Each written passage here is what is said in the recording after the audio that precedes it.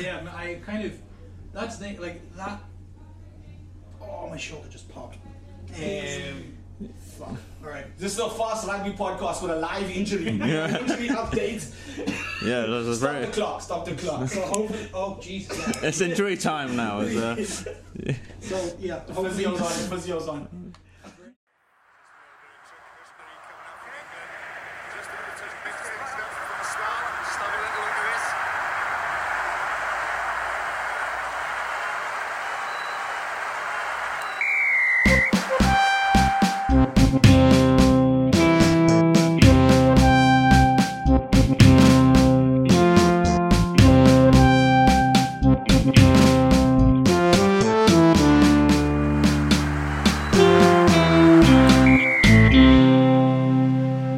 Hello and welcome to Trying Times, a rugby podcast hosted by two comedians who love a sport that doesn't always love them back.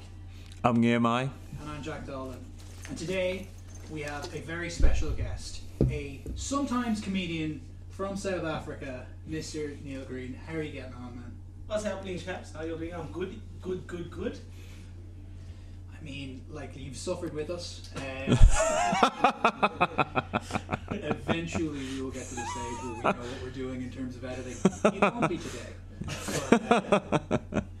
But, yeah.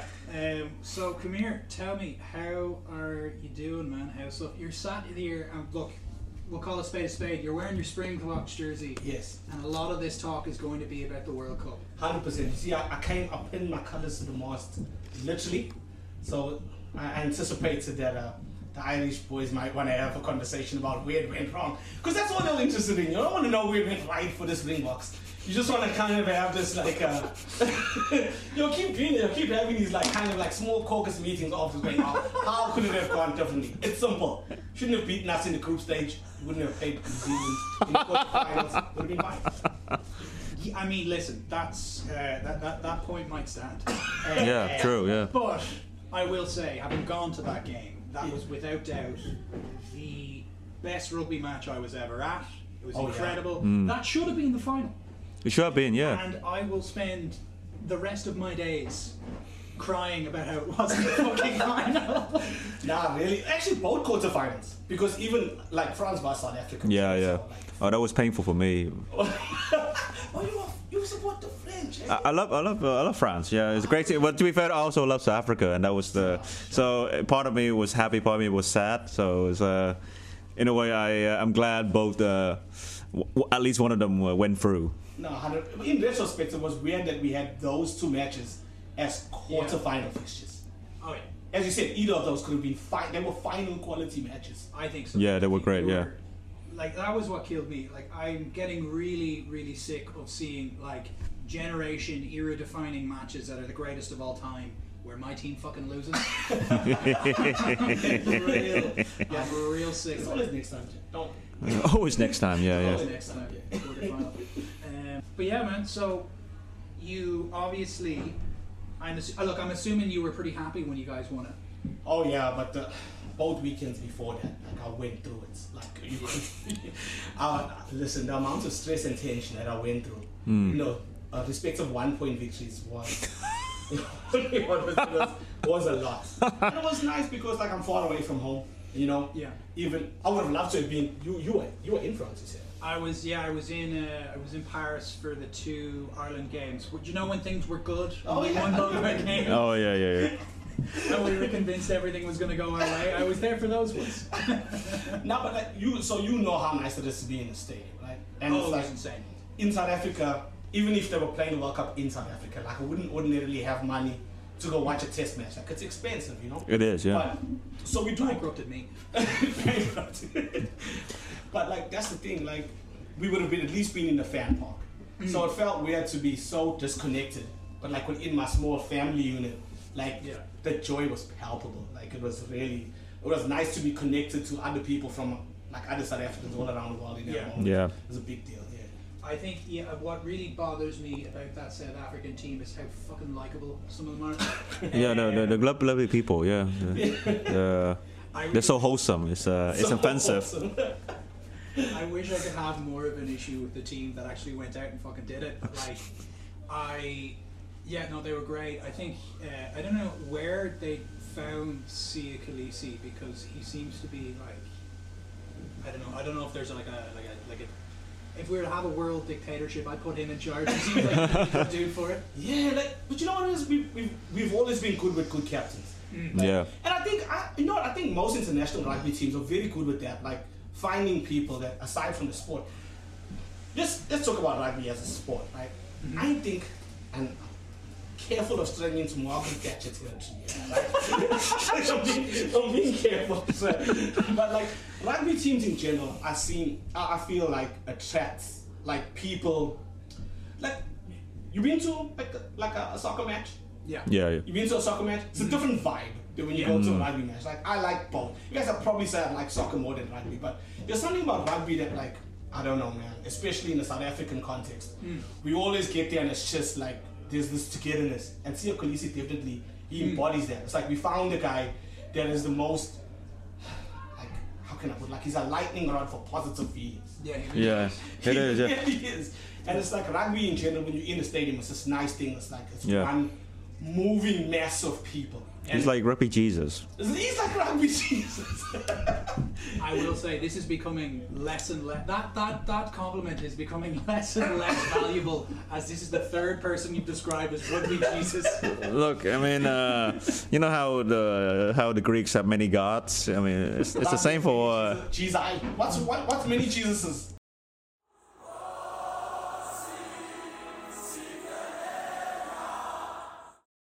What you mentioned there about the kind of that communal sense of the fans all being together or whatever, and kind of like being in the stadium being so great. So there was two things that happened in the Ireland-South Africa game. Yeah.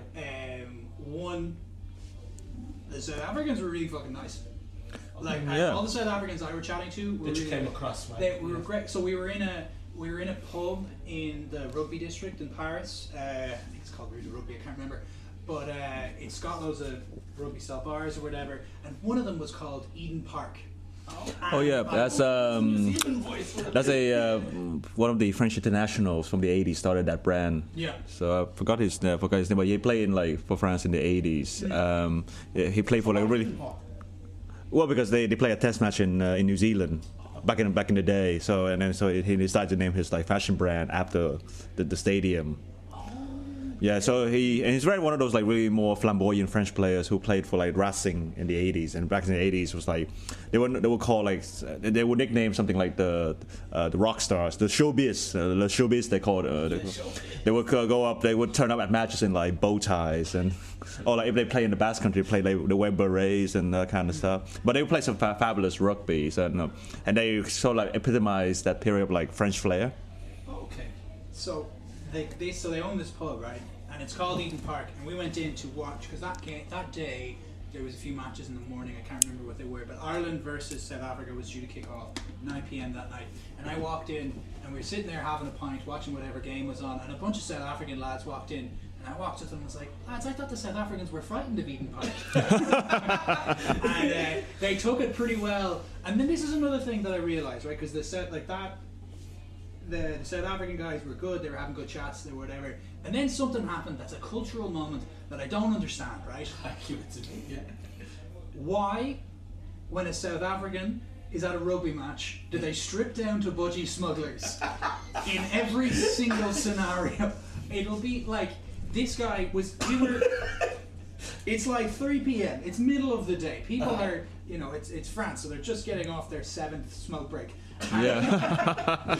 And then this guy decides in the pub, we're all sitting there, to strip off everything, and he's just in a pair of South African budgie smugglers and nothing else in the middle of a bar. No one else is doing it, and like it's us Irish guys, them French guys, them South African guys, maybe 5 or 6 confused tourists, Yeah. and then one dude in his undies. Just went full fab.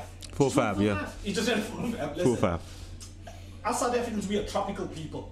So we run hot.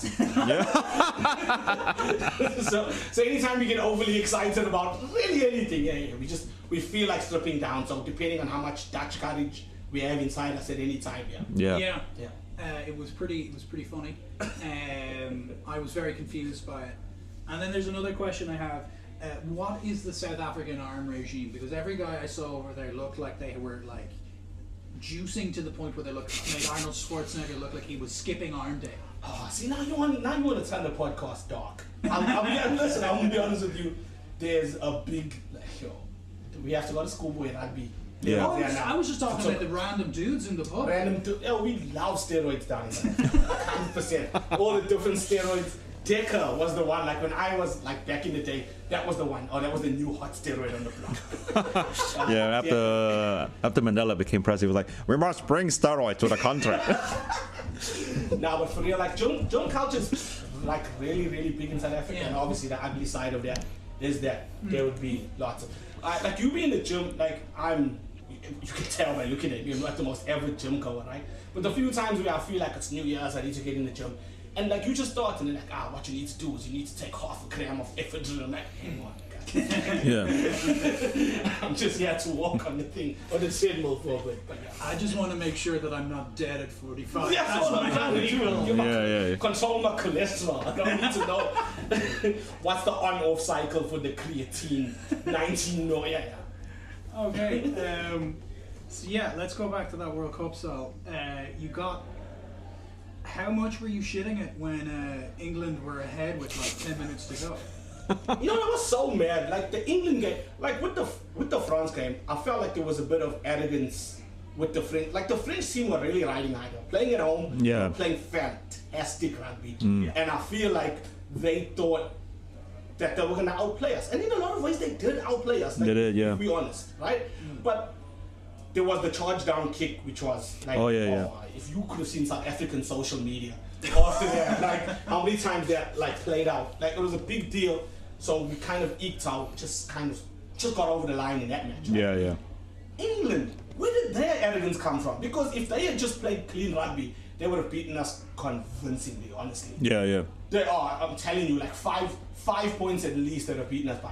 They were taking kickable points and going for corners. Like, what are you doing? What are you doing, yeah. Like, that's Especially when you have the entire field covered by Peter Step Dutois. So, bro, like we were clear. You could have looked at our bench and saw what kind of game we were trying to play, right? Why would you play into that? Yeah.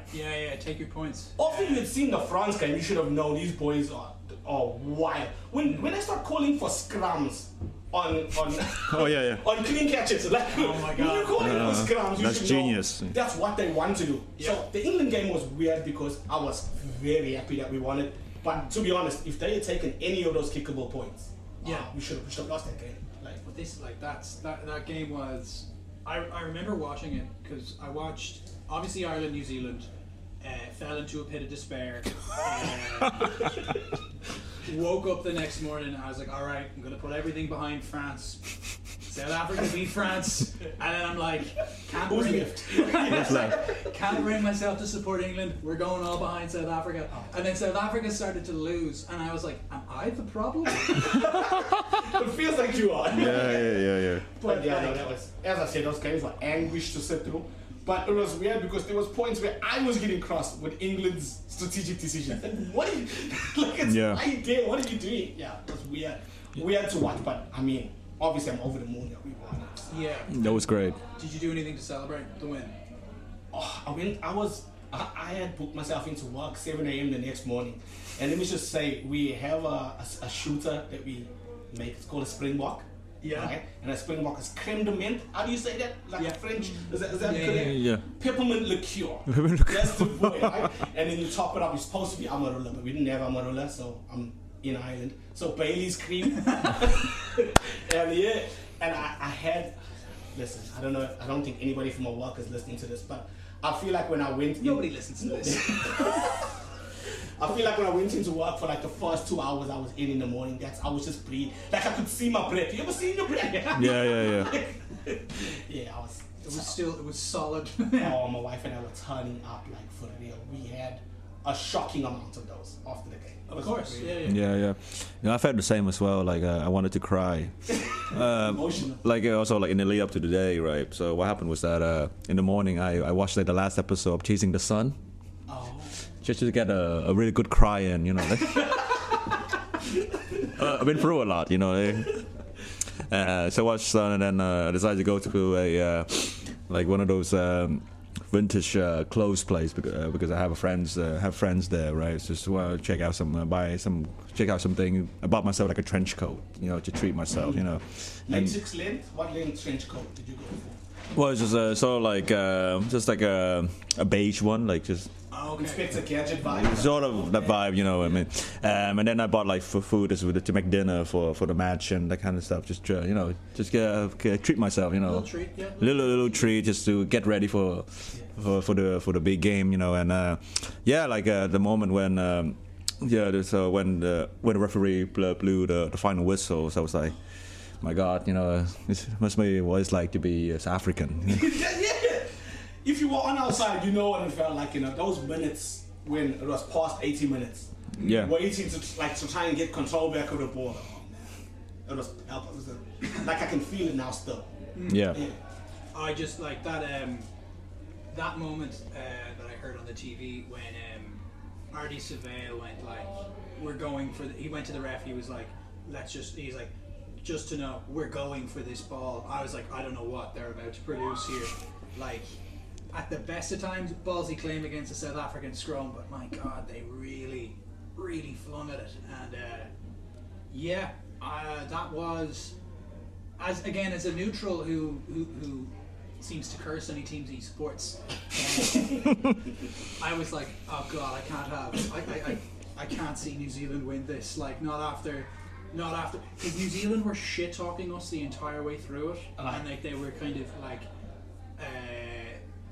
I hate when someone shit talks me. Yeah, especially from a. You can't even feel mad about it. Yeah, especially from a Kiwi as well. The way they talk is very like very very dry. Very subtle. Like, oh yeah, bro, yeah, we're just gonna play some nice footy. Yeah, it's only Ireland, bro. I was telling you later on about the weird relationship between New Zealand and South Africa. From a fan perspective. How do you guys get on? Yeah. Oh, no, we get on fine. I mean, we played in the Tri-Nations together for a long time. So between us, Australia and New Zealand, in a rugby sense, there's a nice rivalry. And I have a couple of stories about that as well. But the weird thing is, did you know that there's a big population of South Africans down in Cape Town that support the All Blacks? What? Yes. So when the All Blacks play in Cape Town, you look out into the stadium. Yeah. All right. When you look out in Newland Stadium, you'd see.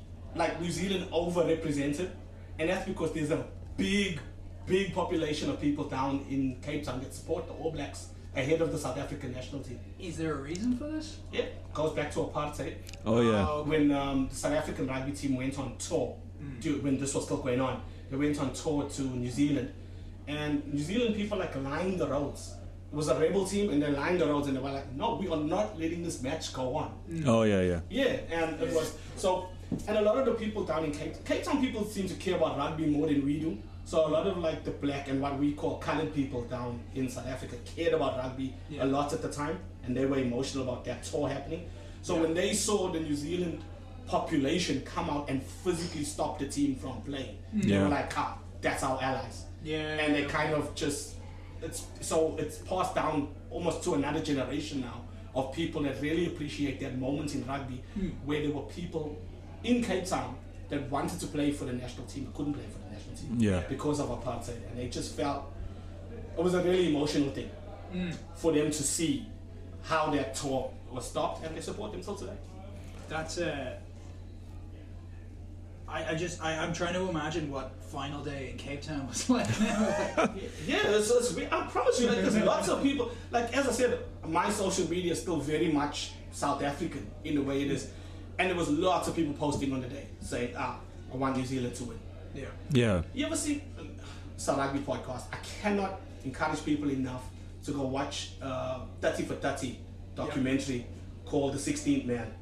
Yeah. About the 1995. Oh yeah. I've seen that before. Yeah. I've seen it, and it's mad. Like how much rugby is mixed into the politics and the day-to-day life of South Africans. Yeah. To watch that is, I mean, it's amazing. It's in my top 3 30 for 30s ever. Like, it's really, really good. Yeah, definitely.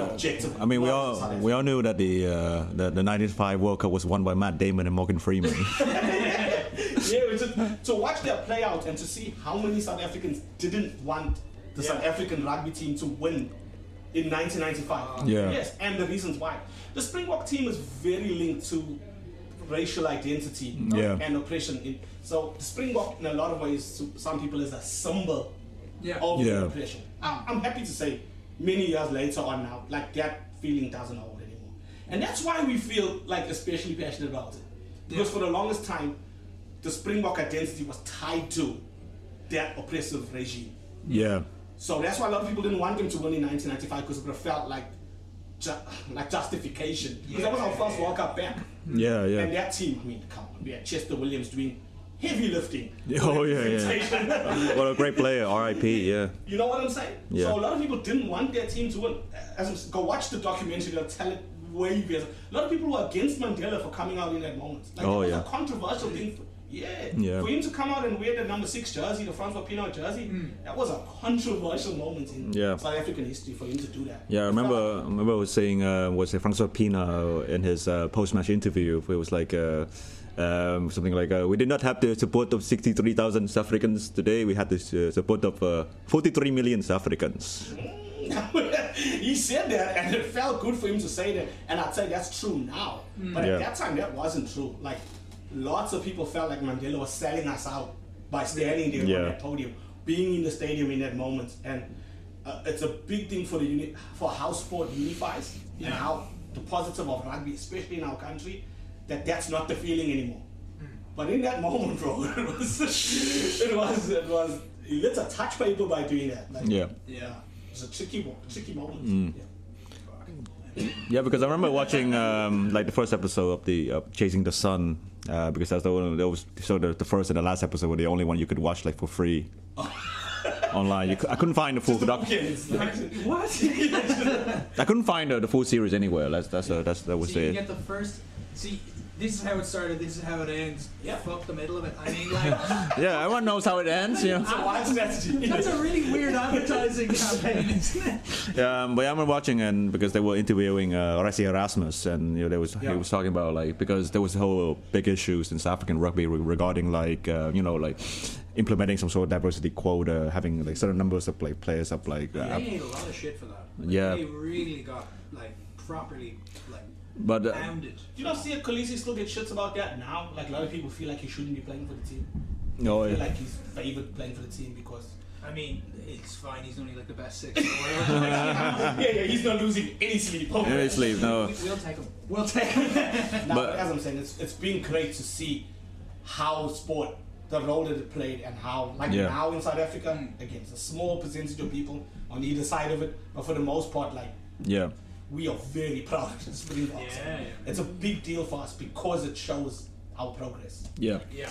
Yeah, because like when they mentioned that, he was talking about how like when he first got the coaching job, Sure. the first thing he did was just to be open about the whole diversity thing, like just Yeah. about what they call transformation in South Africa. Just be open about it, and yeah, because a lot of it was because before then it was just like you just put in 1-2 black players and everything seems okay. Yeah, just let them sit on the bench. Don't worry too much. Worry too much, but in this case, let's just have an open discussion, and let's work towards a certain goal. And I think that was great. That's great about the Springbok team. It's just the accountability and the transparency within the team, Yeah. and the open communication. Because we've been learning lessons as I said, over decades now, not years. Yeah. Over decades learning about transparency and speaking and communicating, and it's been good. I think as well as that, like it's kind of the success that the team has had has kind of it's a weird one because like the initial issue, like the initial backlash the diversity quota got Yeah. has been completely like you just expose it to light and it falls apart. Like the team now has so many players who probably wouldn't have gotten the same look in without it, and they're a much better Exactly. squad for it. Yeah. Exactly that. That's exactly that. Yeah. But I mean, we still have some. On the earlier episode, you all were talking about something that I wanted to get very involved with. Oh, yeah, actually. yeah. Yeah, he's a big fan. I'm a big fan. But like, You're one of our listeners. I'm one of the listeners. Yeah. There's like 4 of you. 2 of them are us. But like that was a big thing as well. Like, you know, when you talk about the way that the quotas were handled at one stage. Like I'm telling you, it's been good for the team overall for it to happen, but there was a lot of people that felt like it was forcing for it to happen. And sometimes it's weird to like try. For example, Peter de Villiers became our coach at one point, right? Oh yeah. And when Peter de Villiers became coach, a lot of people felt like, he's been appointed as the coach because there was time for a black coach, kind of a thing, right? Yeah. He has the highest winning percentage of any Springbok coach. Yeah. Like, he didn't win major honors, but I mean, like in the day, but like the way that he worked, like he worked under the pressure of the politics of the position. Yeah. And we've learned from that now. I don't think that would happen now, but I'm saying that wasn't that long ago. And it's weird because I think quotas are important, but quotas are also linked, and here's the thing you're always talking about. Quotas are linked to rugby schools. Yeah. Because that's the thing, like they don't pick you. Rugby is a sport, cricket more so, but rugby is very guilty of you have to come from a specific kind of school. So those schools will do a good job of going out to communities and getting players into the schools. Yeah. But if you don't go to a specific school, so there's classism, elitism, and racism, all kind of mixed into this unholy trinity, right? No, yeah. It's so you have players like Can we get that on a t-shirt? So you have players like Brian Abana who absolutely, obviously deserve his place in the team, 100%. Yeah. But would he have gotten his place in the team if he didn't come to the school system that he came to? Yeah. Yeah. You see, and that's a problem. To go back to my Margaret Thatcher point of earlier on, all right? Let me ask you this question. Because I've seen this in Ireland, but I want to hear from you how you feel, right? Do you feel like there's some elitism and classism around rugby? Of fucking course. Yeah, it's my, like, it's the thing I take the most issue with in rugby. Well, yeah, to be honest, it is. It's what bothers me about rugby is that it's kind of, it's facilitated by classism, but it also really embraces it. Sure. It kind of like, it's trying to shake away some of those old things, but you see it a lot in how that old adage of rugby is a hooligan game played by gentlemen, football is a gentleman's game played by hooligans. That's just fucking, that's naked classism. Sure. Yeah. And it's the rugby values of like, oh, we're all gentlemanly, we're all whatever, and then you hear them talk about, fucking in Dublin, you hear about people talking about people from the north side and the north side schools, or you hear about people talking about whatever, and then you hear about Limerick being talked about. Like, there's massive classism. I think it feels like it's getting better because I think progress is happening in general, but like, of course, man, there's no way you could look at rugby and not say there's a class issue. Sure. And like, I don't know, like in terms of how you address it, I don't know, I'm at a loss because in the Irish context, it's pretty similar to the South African context. The school system is how you become a pro. Yes. And like, that's because like access to resources and stuff, the money that they can pump into it. Yes. And then the fact that you've got the kids in a place for 8 hours, 9 hours a day. Right. Yeah. You can really fucking schedule them. You can schedule their days so they can just become pro athletes. Sure. If you've got other commitments or responsibilities in your life because you don't come from an affluent background, of course it's going to be a more difficult sport. 100%. Yeah. And the children in those schools, in the South African context, not sure, it's very different. Yeah. But in South Africa, they're getting proper nutrition. Oh, yeah, They're yeah. getting access. Like, some of them are juicing. I'll be honest with you, they start juicing early there. But basically, they're being fast-tracked to be rugby ready from like 5 years before you finish school. Yeah. Yeah. You know, so you clearly had an advantage from somebody that comes from a school that doesn't have a robust rugby program. Yeah, but that's why I like one of the reasons I support France, because of the way rugby is played over there. Yeah, that's what you were saying. Yeah, it's like because school sports is not a thing in in the French context, but also like in mainland Europe in general, because it's a school sports. It's basically more of a British. So it's more a British thing in any way, or in any place that were influenced by British, through colonialism and whatnot. But that's why I mean, like, so the sports tend to be played in local clubs. Obviously, some schools would offer like PE lessons and whatnot. But if you want to play like a proper sport, you have to join a sporting club, usually outside of the school. And anyway, it's kind of beneficial, because not only because it's something to do outside of school, but also you're not restricted within that environment anyway. Right. And also you meet like people from various backgrounds and whatnot, and that kind of widens your worldview. 100%. Being a well-rounded person can only help, But Yeah. But, and here's the thing, now I'm going to be contentious and go back on what I'm saying. Because, like, as much as I agree with that, Yeah. I started off by saying this, so I'm going to commit to it, right? I love soccer, football as well, right? Yeah. But I've been to soccer games and I kind of do see what like the rugby pricks say. Like, it's not untrue. Like, it's not untrue. Like, Yeah. Gesture to me when you Yeah. said rugby prick. Prick. No, but like, it's like that classism and elitism that I'm talking about. Yeah. It is kind of this thing, like, I like soccer, so when I got here, I was like, yeah, I'm gonna support Bows, right? And then I was like, yeah, Bows. And then I bought tickets for a cup final. Randomly. The Pats game. That's exactly right. And I didn't even get to the stadium. We got as far as, and like literally, the boys started with flares and throwing shits at the bus and everything. Before we got into the stadium, I had my daughter with me. She was 9 years old at the time. Yeah. I was like, yeah, I'm actually not gonna, Yeah. actually not gonna go in there. Yeah. You know, like I changed my mind on the road outside. I was like, yeah, okay, leave that. Yeah. You know, and so there is kind of, so I've been to a South African, I love the South African national football team as well. Yeah. I went to a football match once, and I was trying to get in at the turnstiles Yeah. to go into the match, right? Yeah. And I don't know what happened, and they opened the turn. They didn't check my ticket, but the scary part was the crash that happened when they opened the gates. There was shit. there was absolutely nobody overseeing, right? I went inside that stadium on my tippy toes, like I was trying to keep my feet because I would have been crushed otherwise. Yeah. And like I got carried into the stadium. Oh, fuck. And I kind of landed in a heap on the other side of the turnstile, and like I sat there catching my breath, and it was like one of the scariest. It was only a couple seconds, Yeah.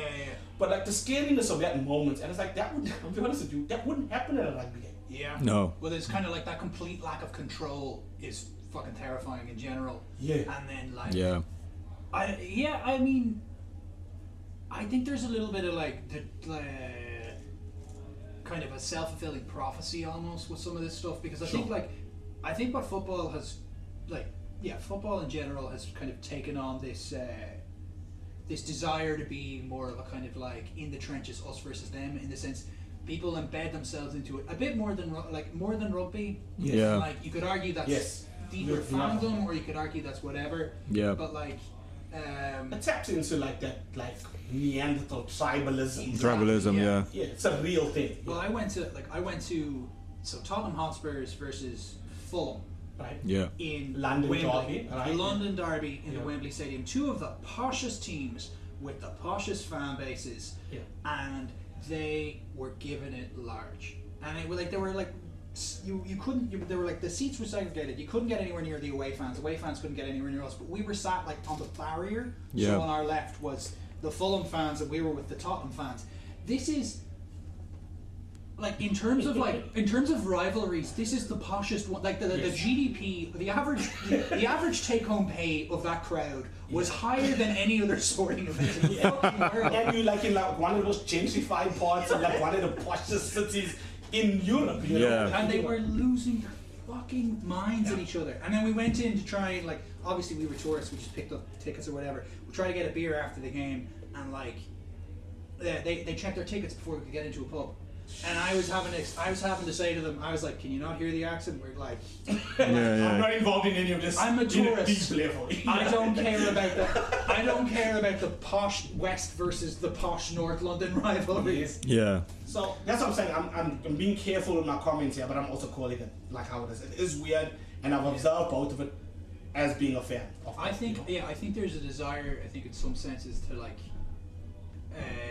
we kind of like the hooliganism of football was glorified for about like the 80s hooliganism and the 90s hooliganism was taken as they're real club men, like they put them, Yeah. and I think like rugby lost a lot of that. Again, it's because it's very posh, but like I also like I don't know, man, it's a weird one. It's kind of I think it's like anything, man. There's dickheads in a crowd who can ruin fucking everything. Like I remember which final did you go to? Was it this year or was it like I didn't 3 go. years ago? We were in Ballsbridge when the drama started. Yeah. It started we were outside of Oli's Bistro, and the drama starts. I was like, yeah, no, I'm gonna leave that. Yeah. I just tapped out. I just said, never mind. Yeah, you know? I like there is that. I think I don't know, man. I think it's a desire to seem like hard men and like, oh, we're big club men. This is our tribe. because I remember, like, I was in a. Do you remember I was telling you about the fact when I show up to sporting events, my teams lose? Yeah. I was at Leinster versus Saracens in the final of the Champions Cup in 2019, and I bought my tickets separate to my friends, so it was me in a sea of red of just Saris fans. And then I got up and I started shouting loads for Leinster, and I was getting these very posh Londoners looking at me, and I was like, I'm the only guy in blue here, I gotta make noise. They started buying me drinks. You see, like, in a football situation, you would not want to be that guy. Yeah. Like, I promise you, like, you'd have to hide your colors. And I'm not talking about what I heard. I'm talking about what I've seen. In that situation. So again, I think it's a little bit of it's kind of expectation, and we kind of, because we don't challenge it, like, because like one of the key examples, like women's football, doesn't have this problem. No. So it's not like a sport thing so much as it's a fucking dudes trying to be macho thing, I think. It is, masculinity, toxic masculinity, But it's funny. There's sort of the irony of rugby in a way, like how it's a very aggressive contact sport, but it's played by people who would like essentially rule the country in the next few years or so. Because if, like back in Vietnam, because when we think of like posh sport, we think of like tennis. Yeah, tennis is a posh sport. It is it's the ultimate posh sport. Yeah, but like whereas like rugby is like men going to war, literally. Okay. Whereas like it doesn't really make sense because you put something. I think it's because of like this whole notion of having to institutionalize everything, putting it in an organized setting, that it makes it seem like it's only certain people can play it. Sure. But then again, you go to France, you go to Fiji, or even Madagascar. It's not the case. It's just a sport. It's played by people who like to prove a point.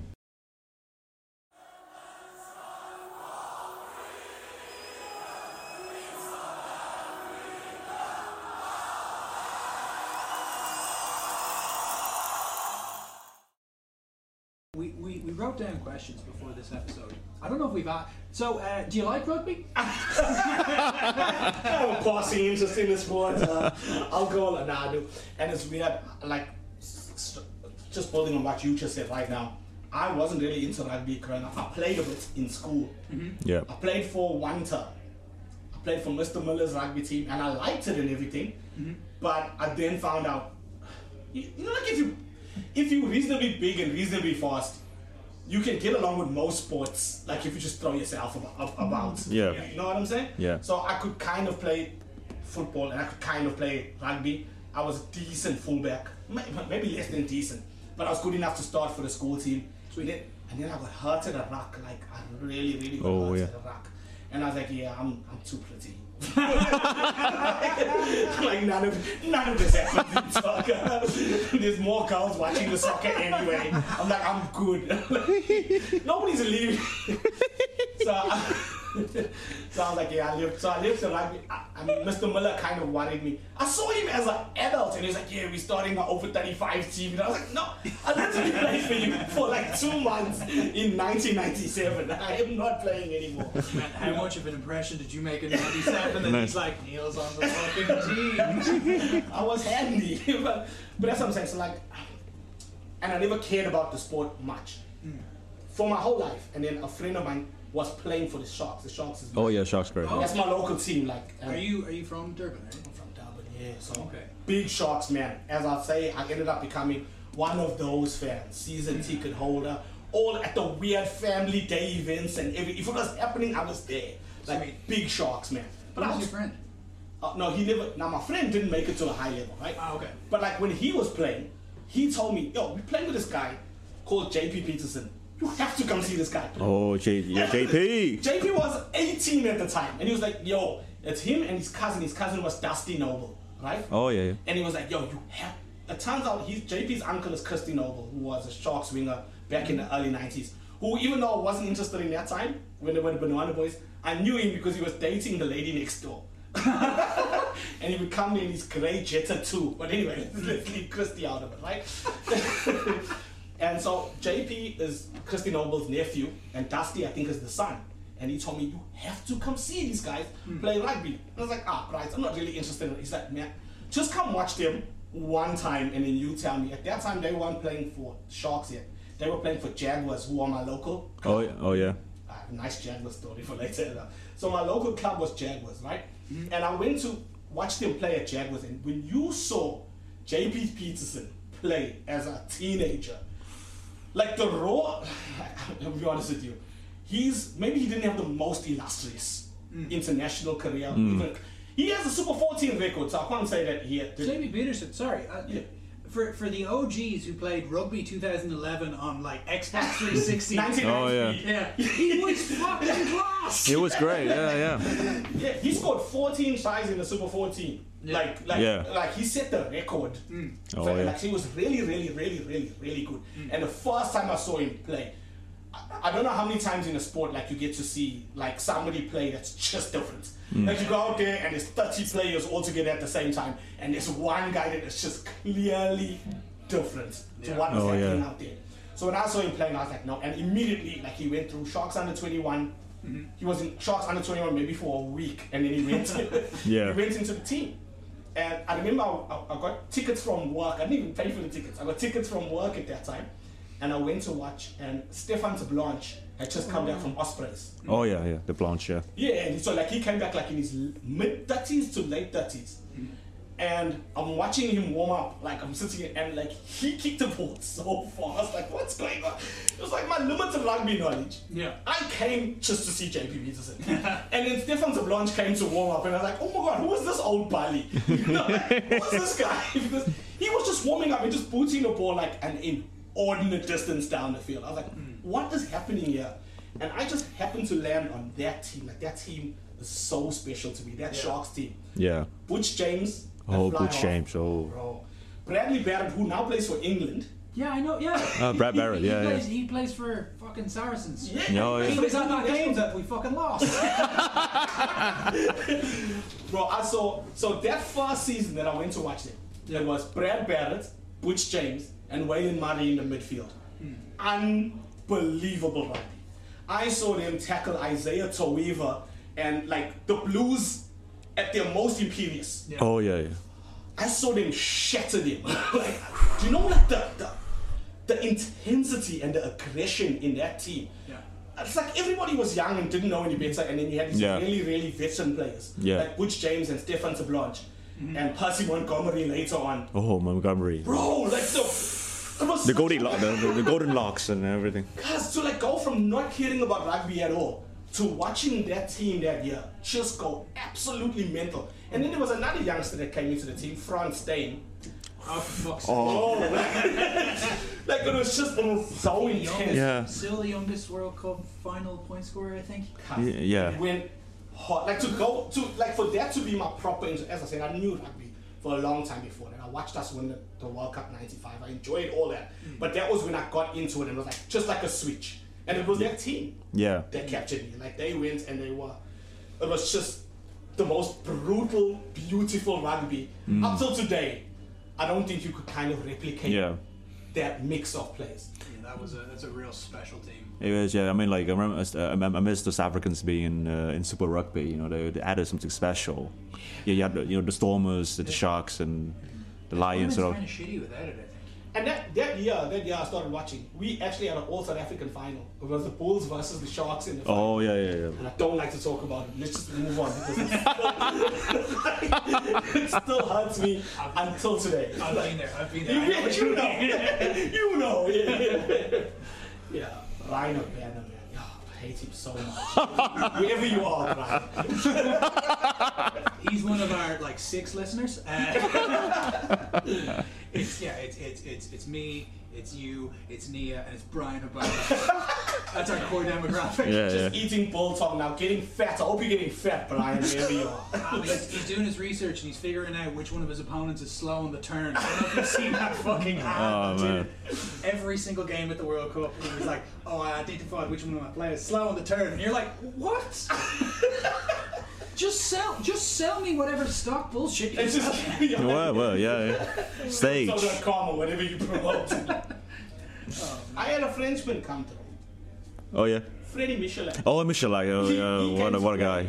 For the Sharks. Oh, man. Again, nobody listens to us, so I'm free to say this. Like, he came to play for the Sharks for 1 season and 1 season only. Yeah. Right? And in that season, we won like our first cup in like 30-something years or whatever. Freddie Michalak got the winning. But you know when you play for the club, I don't know how it works here in Ireland, but there if you play for a provincial team, like you play for the Sharks, you have to select a club. Yeah, same here. Yeah. So you have to select a club. So he picked my hometown club, Jaguars. So like he was up the road from me, but he didn't actually play any matches. But you have to be affiliated with a club in order to play. Yeah. So and the story goes that he only picked the club that I ran up the road from me, Jaguars, because he was really into a specific type of woman. Like, we won't unpack it from there, but I don't know. Maybe he was happily married at the time. I don't know. But He's French. It's all good. It's all good. Yeah. He was the Frenchest player ever. yeah, bro, he was doing like underwear ads. Like at the time that he He was a good-looking man. Yeah. Good, he was a sexy man. Like, Yeah, I remember seeing like shampoo commercial with him in it. Like with his ball head in the shampoo commercial was. Nah, Is this shampoo or else? Like, what's It was either shampoo or like juice. One of those like from. he won that final for us. He won the Currie Cup. Yeah, he's a great player. He Yeah. lost each tackle after the hooter. What do they call it? The horn. What do you all call it, Jeff? The siren. Well, we're in the past. We still call it the whistle. Oh, you call it the whistle. The whistle. The whistle. Sorry, mate. It's actually the final whistle. Funny enough, Freddie Mitchell actually went to Vietnam at one point. He did like a TV, like a documentary for like French TV. Oh yeah. Where he went up to like the mountain up to the north, where he stayed with like basically like the ethnic minority tribe up there, like just like chilling wherever. And obviously people didn't know who he was and what he did, but it was just like He just went to introduce himself. He was like, "Hello, I'm Freddie Michalak. I am a international rugby player." And imagine the tribesmen like, "What? Why do we care? Why do we care? Yeah, hey, drink some rice wine. You know, you drink it through your nose." Why is the guy from the shampoo commercial here? And where's his hair? Oh my god.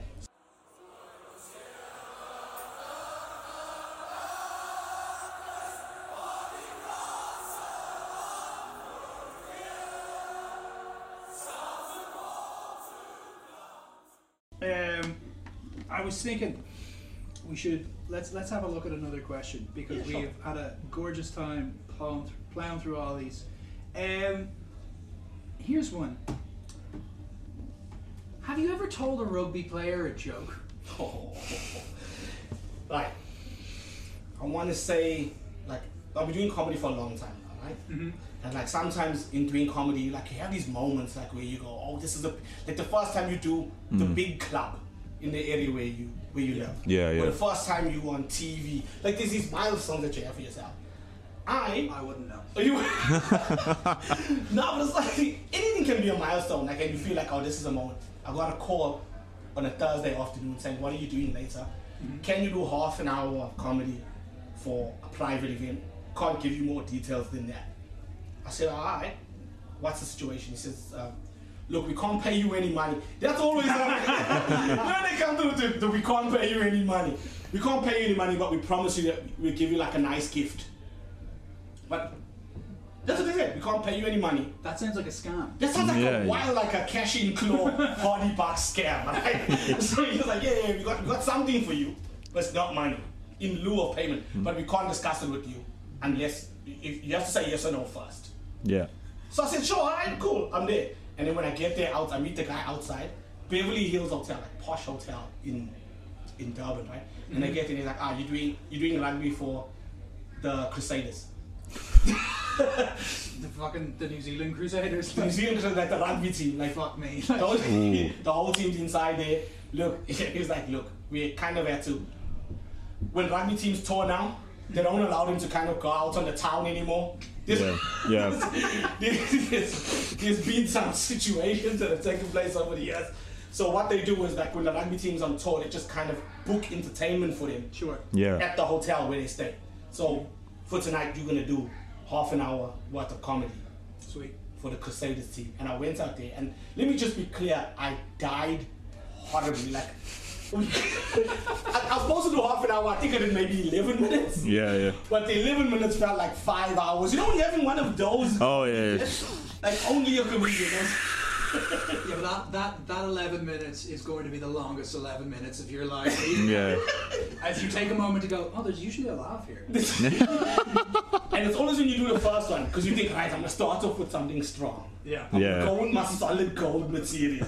And you do the first one and the joke like just trickles out of your mouth and landed on the floor in front of you. And I was like, oh no. Oh no, this is going to be bad. It was bad, but they were so sound. Like they didn't care. Like that was the entertainment for the night. They're hanging out with me. And like I just sat there with them and we ate. They couldn't have any drinks or anything. So they were feeding me drinks. They're like, yeah, you go on. So this is the payment. No, they gave me a signed jersey, like the whole Oh, team. that's class. Oh, very the whole lovely, team yeah. signed the jersey and even one of the team jerseys. When was this? Which team was this? Oh, I want to say 2018. I'm gonna go back and check. Like it wasn't that long Okay. ago. Yeah, it was either 2017 because it's 2017 or 2018. I'll go back and check again. I have the jersey. So like Mwanga has just come through the team, has he? Yeah. Sam Whitlock, Oh. Kieran Reid. Fuck. Yeah, Stack, yeah, Stack. They're the hitters, yeah. Yeah, it Oh. was beautiful. I got to take pictures. I literally just hung out with them for the evening after telling them jokes very, very badly. Like I cannot stress how bad it was. Were any of them funnier than you were that night? Oh, they all like, and of course, obviously as a night with them, they make sure to get a few digs in. But I didn't care. Like, I was Yeah, hanging yeah. out with the Crusaders, you know. So that was a big moment for me. I really enjoyed that. Oh man, what can you remember a joke that just didn't work that you were like, this is like, this should work? I love this. Ordinarily, like this would go down. Like yes, I did some jokes about marijuana specifically. And Oh, yeah. Oh. And they were looking at me like we don't know what you're talking about. We live a clean, wholesome, nutritious life. Still illegal in New Zealand, man. Still They haven't illegal. done it, like- Yeah, like, honestly, like, I remember, I can almost remember my sets. I got it in my notes. I save every note from every show that I ever do. I save it. So I still have it in my notes somewhere. Like, oh man, it was a disaster. But a lovely night for me. For them, Yeah. not so much. I hope the food was good. Yeah. Was the so who was? If do you think any of them? Who do you think would have been the funniest of the people you talked to of that Crusaders team? Sam Whitlock, and it was weird because he had this very, very like old man vibe about him. Oh yeah, like that kind of. Like a dad vibe with like, crossed arms and everything. He's had that since he was like 20 or something. I remember when he. I mean, first that's the entire Whitelock family. Yeah. And he's like this very serious, quiet person, but then like he'll just jump in with like these low level decibel quips every now and again. Oh. Hilarious. Hilarious. Like he's really, really funny in his own way. Kieran Reid is a much bigger personality than you realize. Like he also seems like stoic. Yeah. Yeah. I'm like, no. He's the life of the party, man. I find it difficult to think of any of the New Zealand rugby team being anything other than quiet. No, They're like, they're you know the New Zealand stereotype of like, you know, like, Yeah. Like, they all sound like Taika Waititi, you know, like, oh yeah, bro, nice one, yeah. sorry, Oh, yeah. nah. there was an alright sit there, bro. Bro. I mean, the fact Playing that some they were footy. stopped from being outside activities tells you that they're not to have a good time. Oh, yeah. No Yeah, wonder yeah. your set didn't go well. These guys are like, fucking Durban, let's go. And now we have a comedian. And that's all you get to do tonight. Back to your rooms. And then I went to the shopping center, the Gateway Shopping Center the next day. And like some of the younger, like the guys that travel with the team but don't necessarily play, and they saw me on the escalators and they shouted, "Hey, funny man!" And they remembered me from the night before. They were like, "Come over here." And then we ended up having a whole basketball conversation because one of them was wearing a Stephen Adams jersey. Yeah. He's a New Zealand guy that plays for he was playing for the Thunder, I think, at that time. Yeah. I mean, I think there was this thing about a New Zealand rugby player wearing basketball jersey for some reason. I don't know. Like every time I see, like I watch something with like every time you see like New Zealand rugby players going out into town, they just wear basketball jerseys. I feel like nothing else fits them or something. Basketball's also huge in New Zealand, but I think they're Yeah, it is, yeah. they're one of the few sports teams that you're allowed to show up to training in your own jersey, like whatever jersey you want. Like Bowen Barrett always shows up in Man United jerseys, whereas like I think a Leinster player would be like hang drawn and quartered if they showed up in something that wasn't cast away. Yeah. But yeah, that's I think in terms of telling jokes to rugby players, it is always So, like, I don't know if you had any run-ins with the Irish ones. Like, I made a small quip at Stuart McCluskey before, and I realised that he was big enough to throw me through a wall if he didn't laugh. And it was the most. Do you know when you just say a line that you're like, all this is worth is a polite smile, or even just ignoring it? And he looked at me and went, "That's funny," and I went about my day. And I was kind of like, that's the last time I speak to someone. Yeah, I got heckled when I did did my set in front of like all my teammates back in Saigon. And the thing is, the guys that were heckling me were South Africans. Oh, were they on you? They were there because I did the whole bit about like how people congratulated me for being Japanese after they beat South Africa in the 2015 World Cup. All right. Well, there's a topic to talk to about South Africa. Yeah, so it was just like, because when I told that joke, and you imagine all these African guys, they were like, "Bro, no, don't go there, bro. Don't you go there, don't you go there." And that was the opening match too, wasn't it? Yeah, it was the second match of the day. Second match. Yeah. Because that was a disastrous moment. Like we thought it was all. I mean, they did make the semi afterwards, so everything was. You guys Sorry. came third. When we lost to South Africa, we went home and had a national crisis. Oh, so just a last one though. We were doing a gig at a place called Jalera in Windermere Road, and Ibn Itzebeth had just signed for the Sharks at the time. Oh, class. And they came out to the comedy show, and it was him and Keegan Daniel, who was playing for the team at that time, right? And they were sitting in the front. Now, I don't know if you've seen Ibn Itzebeth on TV in real life. I've seen him in real life. Oh, you've seen him? Well, I saw him at the Ireland-South Africa game, and he's big from far away. He's big from Yeah, far it's not real. Do you know that old like Father Ted meme of like small far away? Yeah. He's big from far away. Yeah. That guy is a fucking monster. So imagine him folding himself up to come sit in the front row of a comedy show, right? Just minding his own business, having a nice time out. And the host is my friend, Jim Atkins, right? Jim Atkins wouldn't be able to tell you the difference between a rugby ball and a tennis ball. Like he does not have anything to do with sports at all on earth, right? Yeah. So I'm standing in the back, I'm coming on first, and he's the host, and he comes out, he's like, "Hey, what's happening, people?" And he says to Ibn Itzebeth, "Oh my God." He says, "You're a big man." Jesus, you're a big fucker. He says, "You're a big man." And he says, "What do you do for a living?" Now, Ibn Itzebeth thinks, this guy's fucking around Yeah, here, right? he's fucking with me. So he says, like, quickly or whatever, accountant. Right? So Keegan Daniel, who's a regular sized human being, is sitting there like. It's good to clarify. Yeah. Oh, especially next to Ibn Itzebeth, right? Oh, Jesus Christ, the man's a mountain. Like. So he says to Keegan Daniels, "Do you know him?" And he says, "Yes." He says, "Why have you not told him to get into rugby or basketball or something?" So these are two South African players at the moment. And he's telling, why didn't you tell him to get into rugby or basketball? And I am standing in the wings there, trying to whistle at them. I don't know what to say, because he is digging a hole. Because the whole crowd knows what's going on here, right? Yeah. And all of them think that he's joking.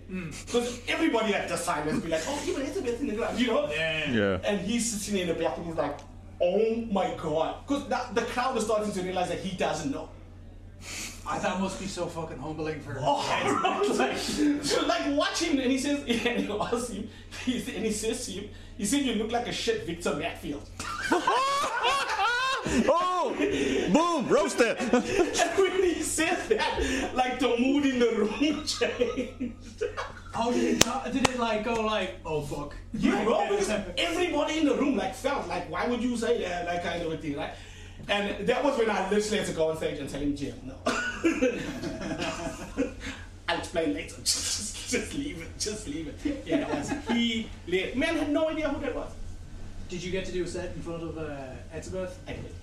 It did go out. To be fair, Oh, yeah. I mean, as long He as seems you nice. He is nice, yeah. You didn't call him a shitback both. You probably. Oh, shit. I should have had the fun. No, I left him well alone. Yeah. Yeah, like that's just good survival instinct. Yeah. Oh, he didn't take it. Like when he said that to him, like he was really upset. Oh, you would be, because that's kind of like he probably is like, why is this guy fucking razzing me? Like, I'm fucking Etzebeth. You know, as a comedian, like this weird thing as comedians, like some people are so confrontational, like you want to get in people's faces, but like audience members just want to watch a show. Yeah. For the most part, they just want to watch a show. They don't mind the odd back and forth. Like as much as we don't like hecklers, like nobody wants to come to a show. Yeah. Yeah. And you know, like Jim's a professional, really, really good comedian. Yeah. In the moment, he just genuinely didn't know, and he just thought he's having a moment, and you could see him being confused, like, what's happening? Yeah, it's kind Like, of- why are you not finding this funny? I like how he was probably going, Jesus, these jokes are going down really, Yeah. really well. Who's that rugby player I remember? Yeah, Oh, man. That's yeah. fuck, man. So, like, do you think that the South African rugby team would take a joke better than the New Zealand rugby team? Oh yeah. Fuck the Tri Nations. Who takes a joke better? Four Nation. That's unfair because, like, if it was a South African rugby team and you knew what was going on, it'd be much easier to make them laugh. Yeah. Because New Zealanders, I don't know what's their sense of humor, like what's the kind of thing that they would find funny. I mean, fly up the Concourse. That's the sense of humor. Fly to the Congo. I hate that show. I've tried twice to watch it now. Like, I don't get it. Oh my god, I fucking love it, man. It's like, you know what, the podcast winding down now. Where was this thing can be offended? You know what it is? It's like Father Ted. I feel like it's one of those things that, like, Okay. if you saw it when it came out, like, it's culturally important to you. But in a vacuum, like, on its own, like, trying to watch it back now, I'm kind of like, I don't get why you guys find it so funny. Yeah. Like, I don't know how you managed to offend both the people of Ireland and New Zealand in one foul swoop. Like. bro, I promise you, Flight to the Conchords, Father Ted, there's these shows that I go back to now, and I'm like, listen, I'm sure it was good, like, when it came out, but, like, now, I love Hardy Bucks. I love Gary Girls.